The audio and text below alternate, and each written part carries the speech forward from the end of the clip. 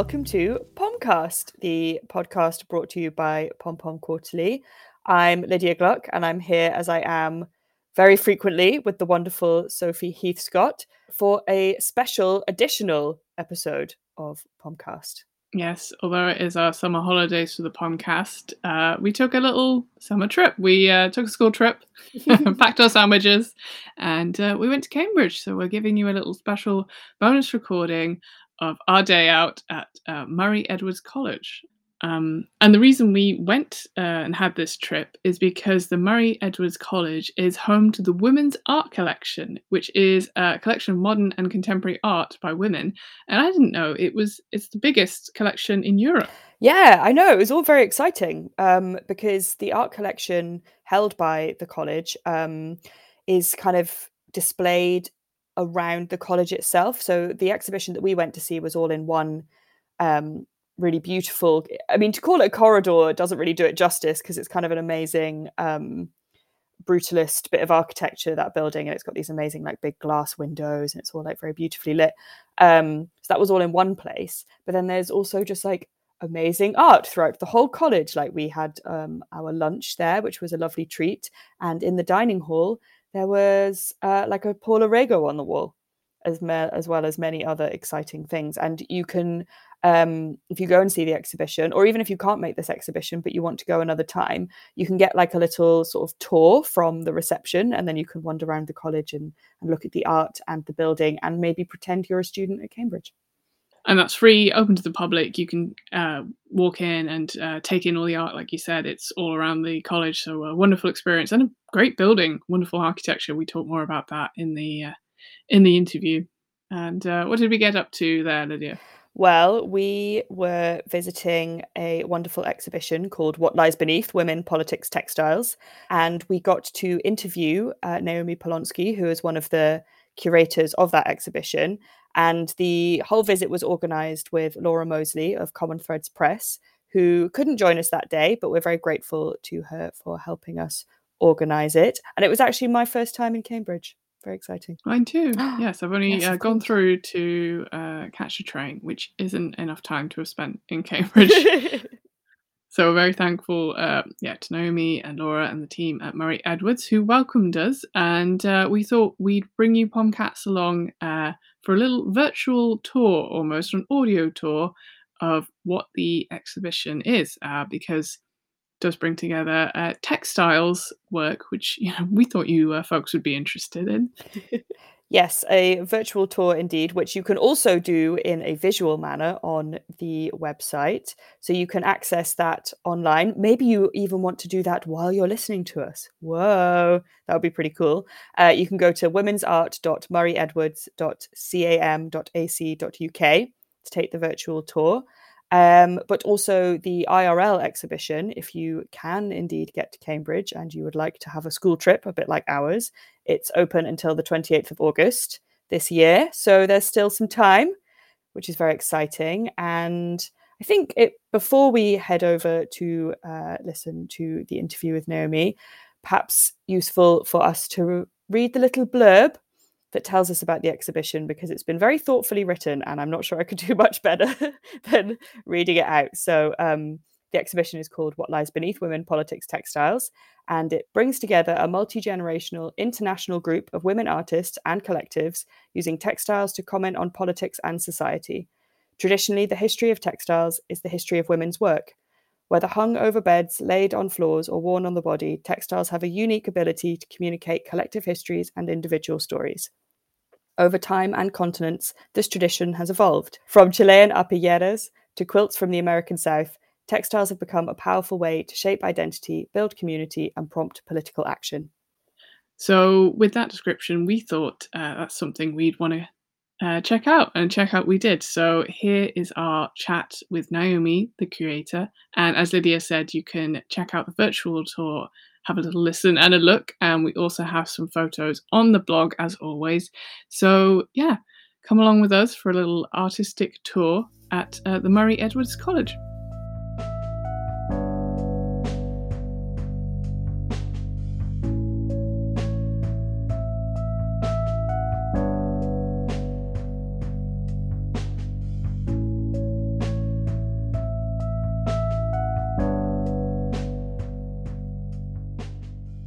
So today, Podcast is on the road. This is a first for us in the sense we are now in Cambridge. Hi, Lydia. Hi, Soph. How's it going? Very well. It's a delight to welcome Naomi Polonsky. Welcome, Naomi. Thank you. Thank you so much for having me. Thank you for inviting us to Cambridge. Yes, we just had a private tour, pretty much, of the wonderful exhibition that you've created here at the college. But I guess before we get to that, can you introduce yourself for us, the listeners? What do you get up to, and what is your role here at the college?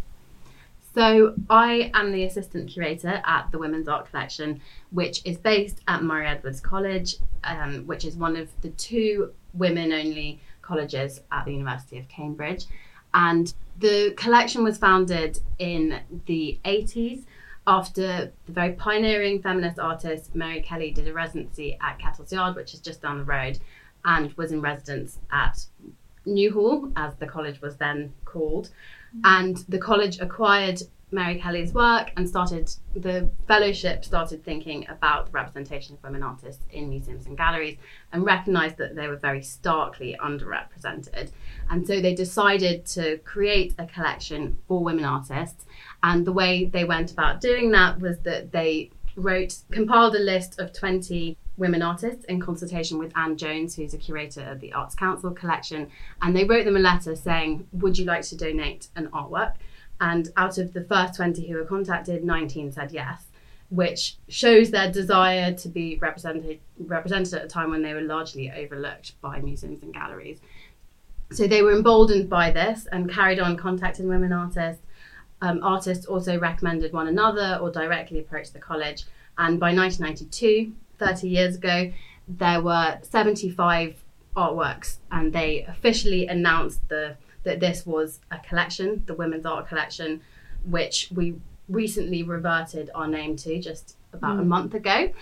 And the feminist art historian Griselda Pollock gave a speech at the opening, as did a few of the artists, including Maud Salter, who we did our last exhibition on. And since then, it's grown and grown, and now we have over 600 works in the collection. It's the largest collection of its kind in Europe, and it's an absolute pleasure to work with it. It's such an interesting collection to work with, an absolute treasure trove of women's creativity and agency. And my role here is a mixture of working on exhibitions and events, participating in research and teaching about the collection, working on acquisitions, and also maintaining the artworks, conserving them, making sure that the environmental conditions are right, which at times is challenging because it's based at Murray Edwards College, which is an iconic brutalist building, and sometimes brutalist architects weren't that considerate about the artworks which might be in their buildings. So there are lots of open windows which flood the building with light, and a fountain at the centre of the college, which is very beautiful, but sometimes challenging in terms of conservation. Yeah, I mean, I think what I didn't quite realise before we looked around earlier was that the artworks held in the collection are kind of scattered around the building. So as you walk through the building, you're treated to all this like incredible world-class art, which is really quite special. I don't know what I imagined ahead of time, but I hadn't quite realised that. And I suppose it's important to say that it's obviously free for everyone to come in, as all this is a working college. It is a space where people can come in and have a self-guided tour to see all the artworks. Yeah, so the collection was granted museum accreditation in 2018, and as part of that, we are open to the public every day between 10 and 6. Anyone can walk in off the streets, and as you say, Lydia, they are displayed all around the building. So they're in the big public spaces like the Dome, which is the dining room, and in the walkways, for example, the walkway where the exhibition is, but also in staff offices, student corridors, and they are really there for people to enjoy all the time. And only a very small percentage are not on display. And that's usually for conservation reasons. For example, if a photograph or a work on paper needs to be rested for a period of time. Oh, rested. I know, it's quite sweet. Yeah, that's so lovely. Good to know you're looking after them very well. We do care very well. So one of the reasons we're here is obviously the current exhibition, which we've just seen, What Lies Beneath. I guess where do we start with explaining that? Because obviously we're in the audio format of the podcast, but maybe to give us a little background of the exhibition and how it came together to start with.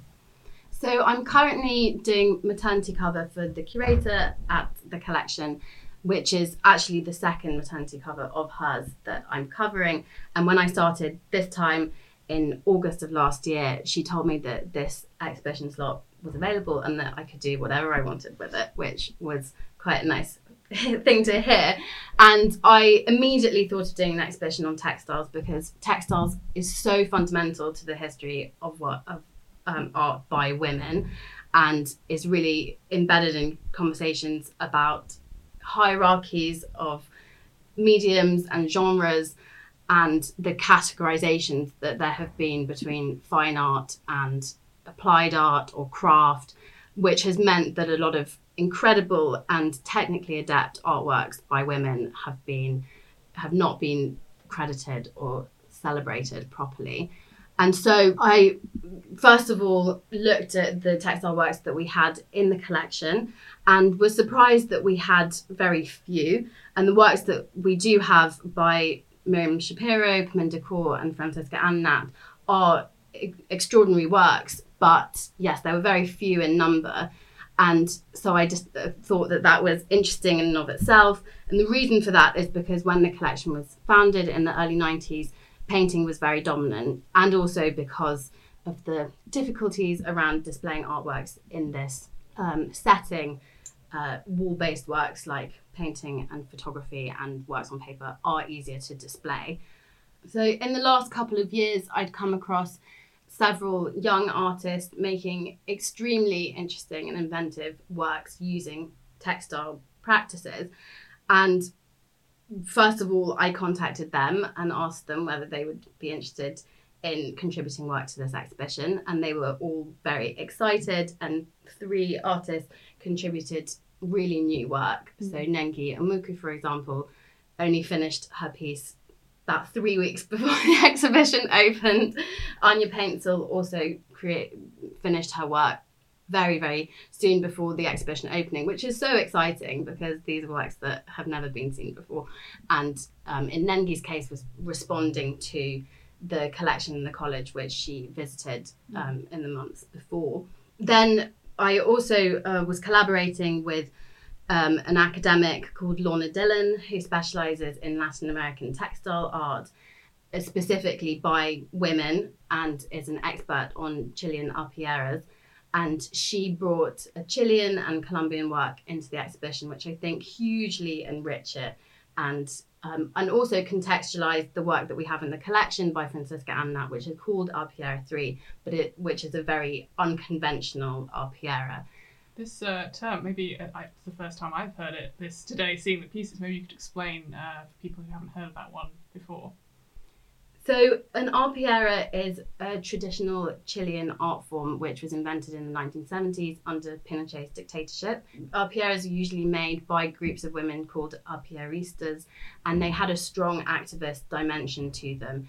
They were often protesting against human rights abuses, for example, dissidents who had been disappeared by the government.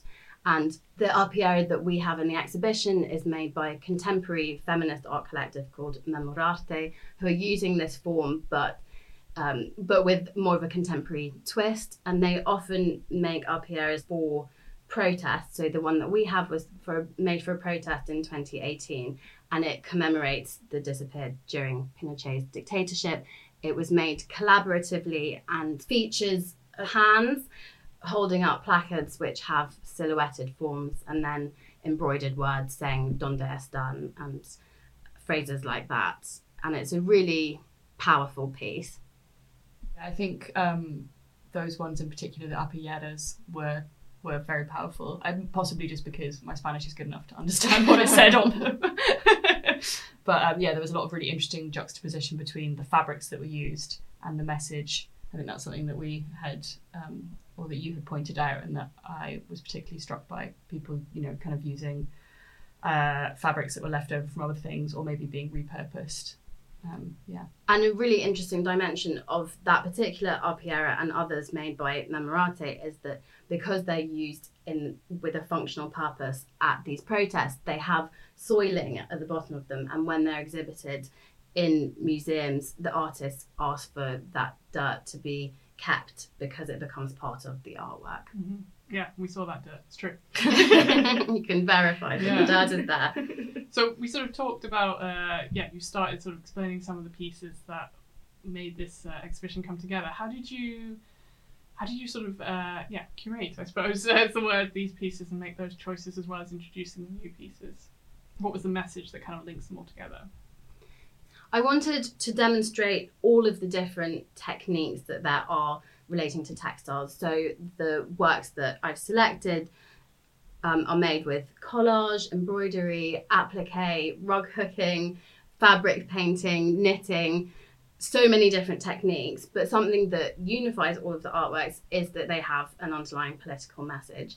And that could be very overt, for example, with the piece by the Tejedores de Mampuhan, who won the Colombian National Peace Prize a few years ago for their work exposing human rights abuses in Colombia. Or it could be more subtle, for example, in Nengi's work, which is about social and political processes and their effect on individuals. And a lot of her works are very personal.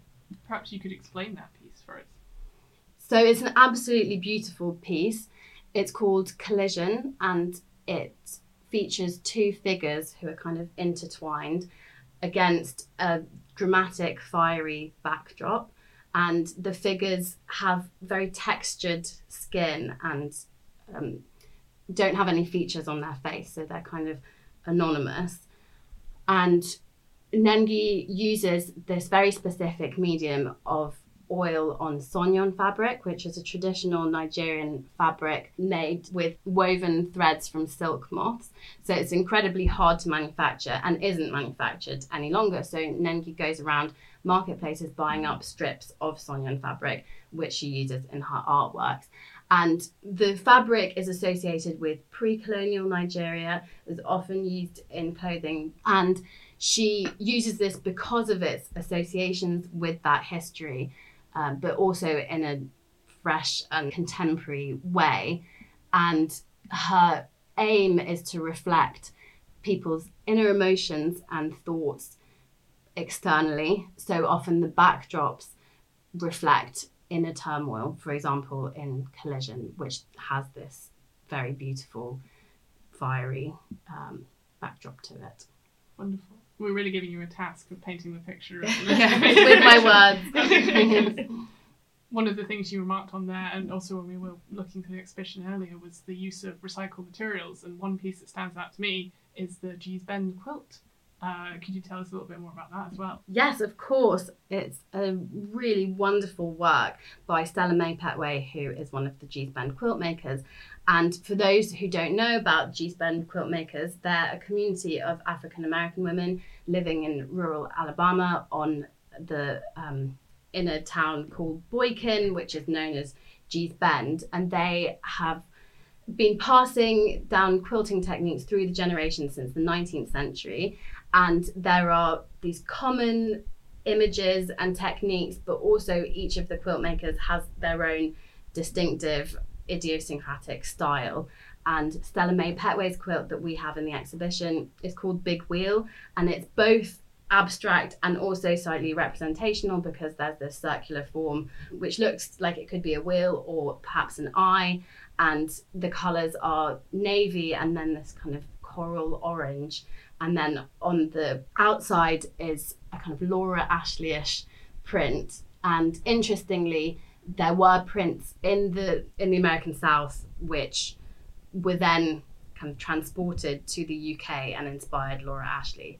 So there's all of these references to the history of fashion because the quilts are made from recycled clothing. And some of the quilts that we were offered by the gallery that represents Gee's Bend quilt makers in the UK to exhibit in this show were from the 70s and have these amazing hot pink colours and gold stars on them and reflect the kind of 70s fashions. And well, one of the pieces that I really enjoyed seeing was by Anya Paintsill, who is a Welsh Ghanaian artist. And I was telling you guys that I had seen the exhibition of her work at the Glenvivian in Swansea, which is where I grew up.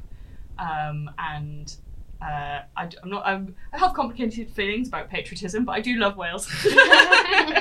And I particularly loved seeing Anya's work. And as you said, this piece that you have in the collection and in this exhibition had never been seen before you guys exhibited it, and that's because it was created for you and was only finished sort of, just in time for the exhibition. I feel very heartened that artists sometimes, are working on work right up until the end there. But yeah, I wondered if you could tell us a bit about the process of working with Anya.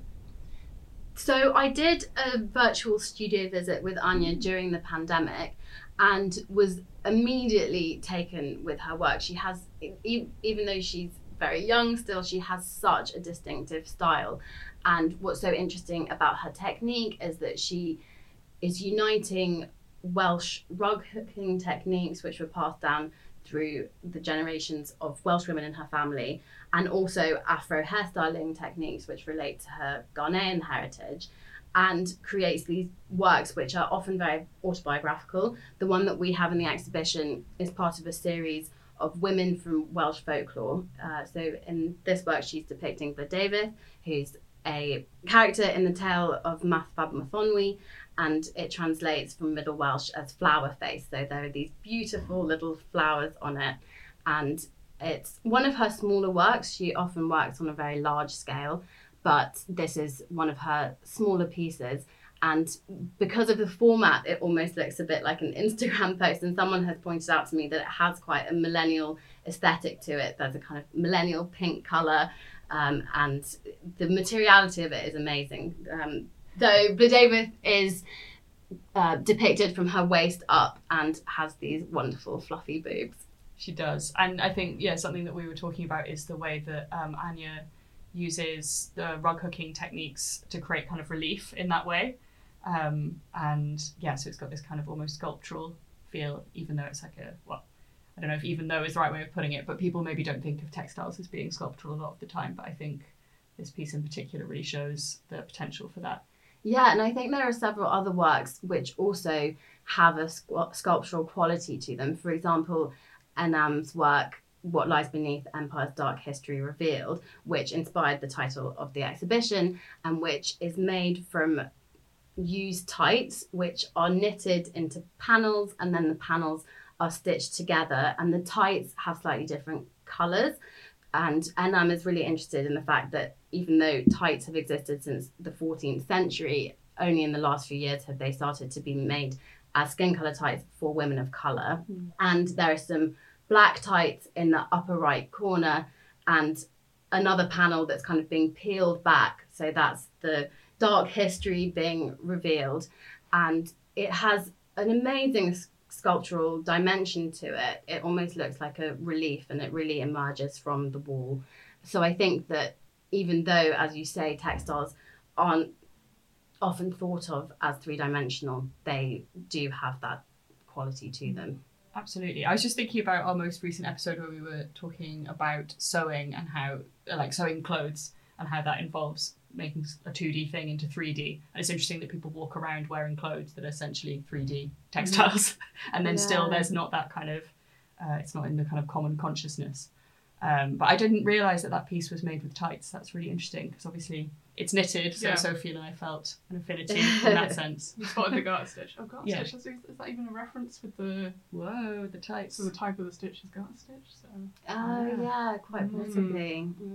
One of the things I love, I don't know, partly as a maker and a textiles person, is you were saying about the sculptural quality of so much of the pieces. I didn't, but I wanted to reach out and touch them and sort of explore that kind of how they've been made, and also the tactile quality of them. Yes, I did very much enjoy looking at them closely and being like, ooh, that kind of applique here, and I was saying with the G's Bend quilt that the knots, the quilter's knots, were on the front of the piece, and I found that really interesting, just because I think that is possible. Maybe it's not that unusual. I mean, there's not that many old quilts that I've seen, or that one's not, but there's not, how many quilts have I actually seen in real life?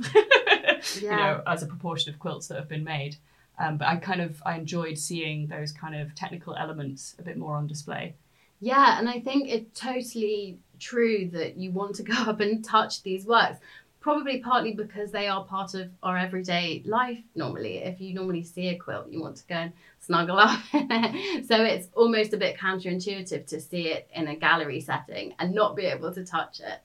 And something so refreshing about textiles is that it blurs those lines between so-called fine art and applied arts, and shows that there is this huge overlap between the two. Absolutely. I suppose it's also interesting to think about the reframing of textiles as a quote-unquote fine art, and the fact that because we've not been brought up with that as a concept, you kind of have this idea that maybe you're more allowed to touch them, maybe because it's not as like removed from you in that kind of way, where you definitely know you're not supposed to touch a painting in a gallery. Yeah. And also the materials that are being used are very down-to-earth materials. Yes. It's recycled clothing, used tights, bits of fabric that are just found in the home. And it's a very democratic way of creating art because everyone has access to those materials. And I think another part of the reason that we're so compelled to go and touch things is that they feel personal a lot of the time. Most people have some connection to the type of works that are on display here. For example, my grandmother is a quilter, and when she came to see the exhibition, she knew exactly what type of stitches were being used. And she used to make clothes for my mum, so there's also that dimension to it. And so I think for a lot of visitors, specifically female visitors, there is this point of relevance for them. One of the things you also referenced when we were walking around was talking about the time and the labour, which is sort of in all these pieces as well. Could you sort of talk a bit more about that again? Yes, absolutely. So a lot of the artworks that are on display use techniques which are very, very time consuming and labour intensive. For example, Anya's work, which is rug hooked, takes a long time to make. And so there's this feeling of love and care that's gone into making the works, which is true of women's textile practices throughout history. And one of the things that I wanted to communicate with this exhibition was that a lot of these artists are honouring the women who came before them and trying to make visible these invisible textile practices, which were often obscured or dismissed as being women's work, but involve extraordinary technique and time. So the last piece that we wanted to talk about today, I mean, we could talk about all the pieces, but of course that would create a podcast that is too long. But yes, the one that we wanted to talk about was by Miriam Shapiro, and I know that you had a quote of hers on the wall for all of us to read. And I wondered if you wouldn't mind reading that out for us now. Yeah, definitely. I think that this quote by her really encapsulates what I wanted to communicate with the exhibition, so I will definitely read it out. She said, "I wanted to validate the traditional activities of women, to connect myself with the unknown women artists who had made quilts, who had done the invisible women's work of civilization. I wanted to acknowledge them, to honour them." That's wonderful. I think personally that the exhibition does that. It's very much in the spirit of Miriam Shapiro.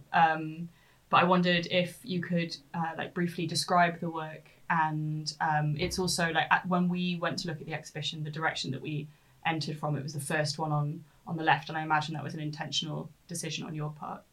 Yes, it was. And at the end is her quote. So she's kind of bookending the exhibition.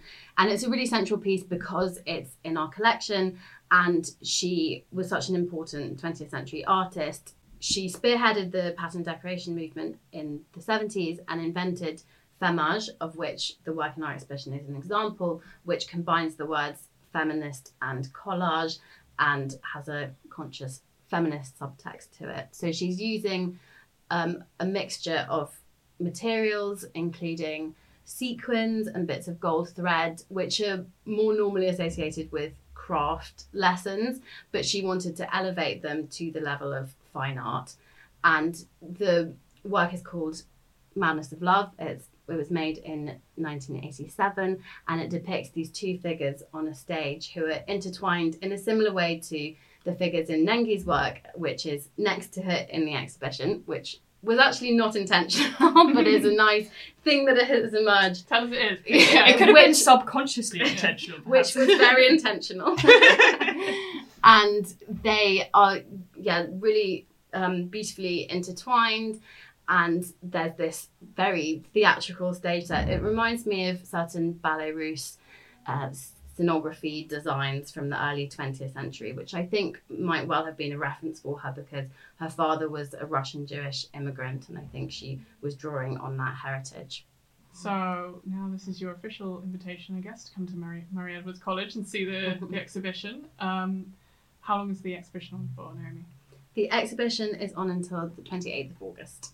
And even for people listening who obviously maybe Cambridge isn't as easy commute as it was for me and Lydia today, you also have an online exhibition.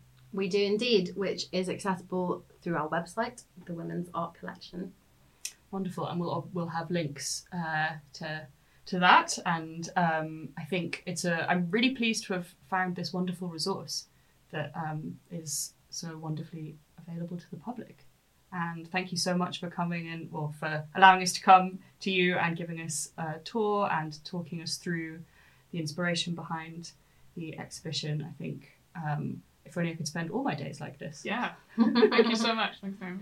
Thank you so much. And please do come visit again. And to the listeners, come visit first time, perhaps. Amazing.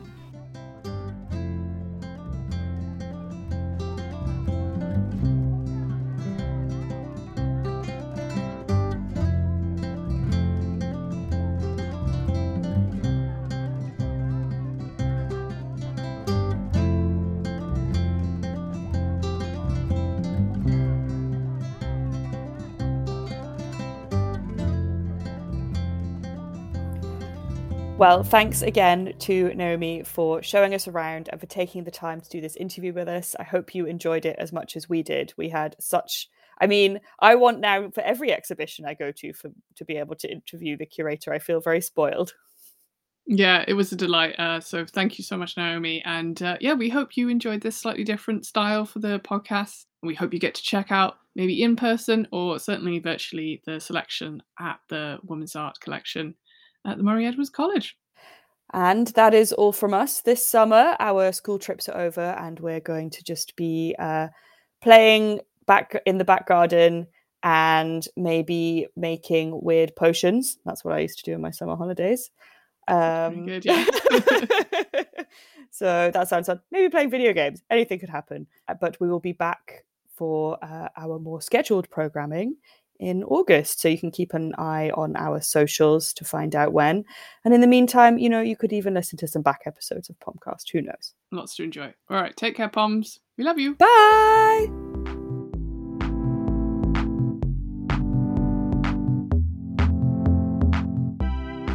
Pomcast is produced by Lydia Gluck and Sophie Heathscott, along with the team at Pom Pom Quarterly magazine. You can buy your copy of the magazine and subscribe too at our online shop. That's pompommag.com/shop.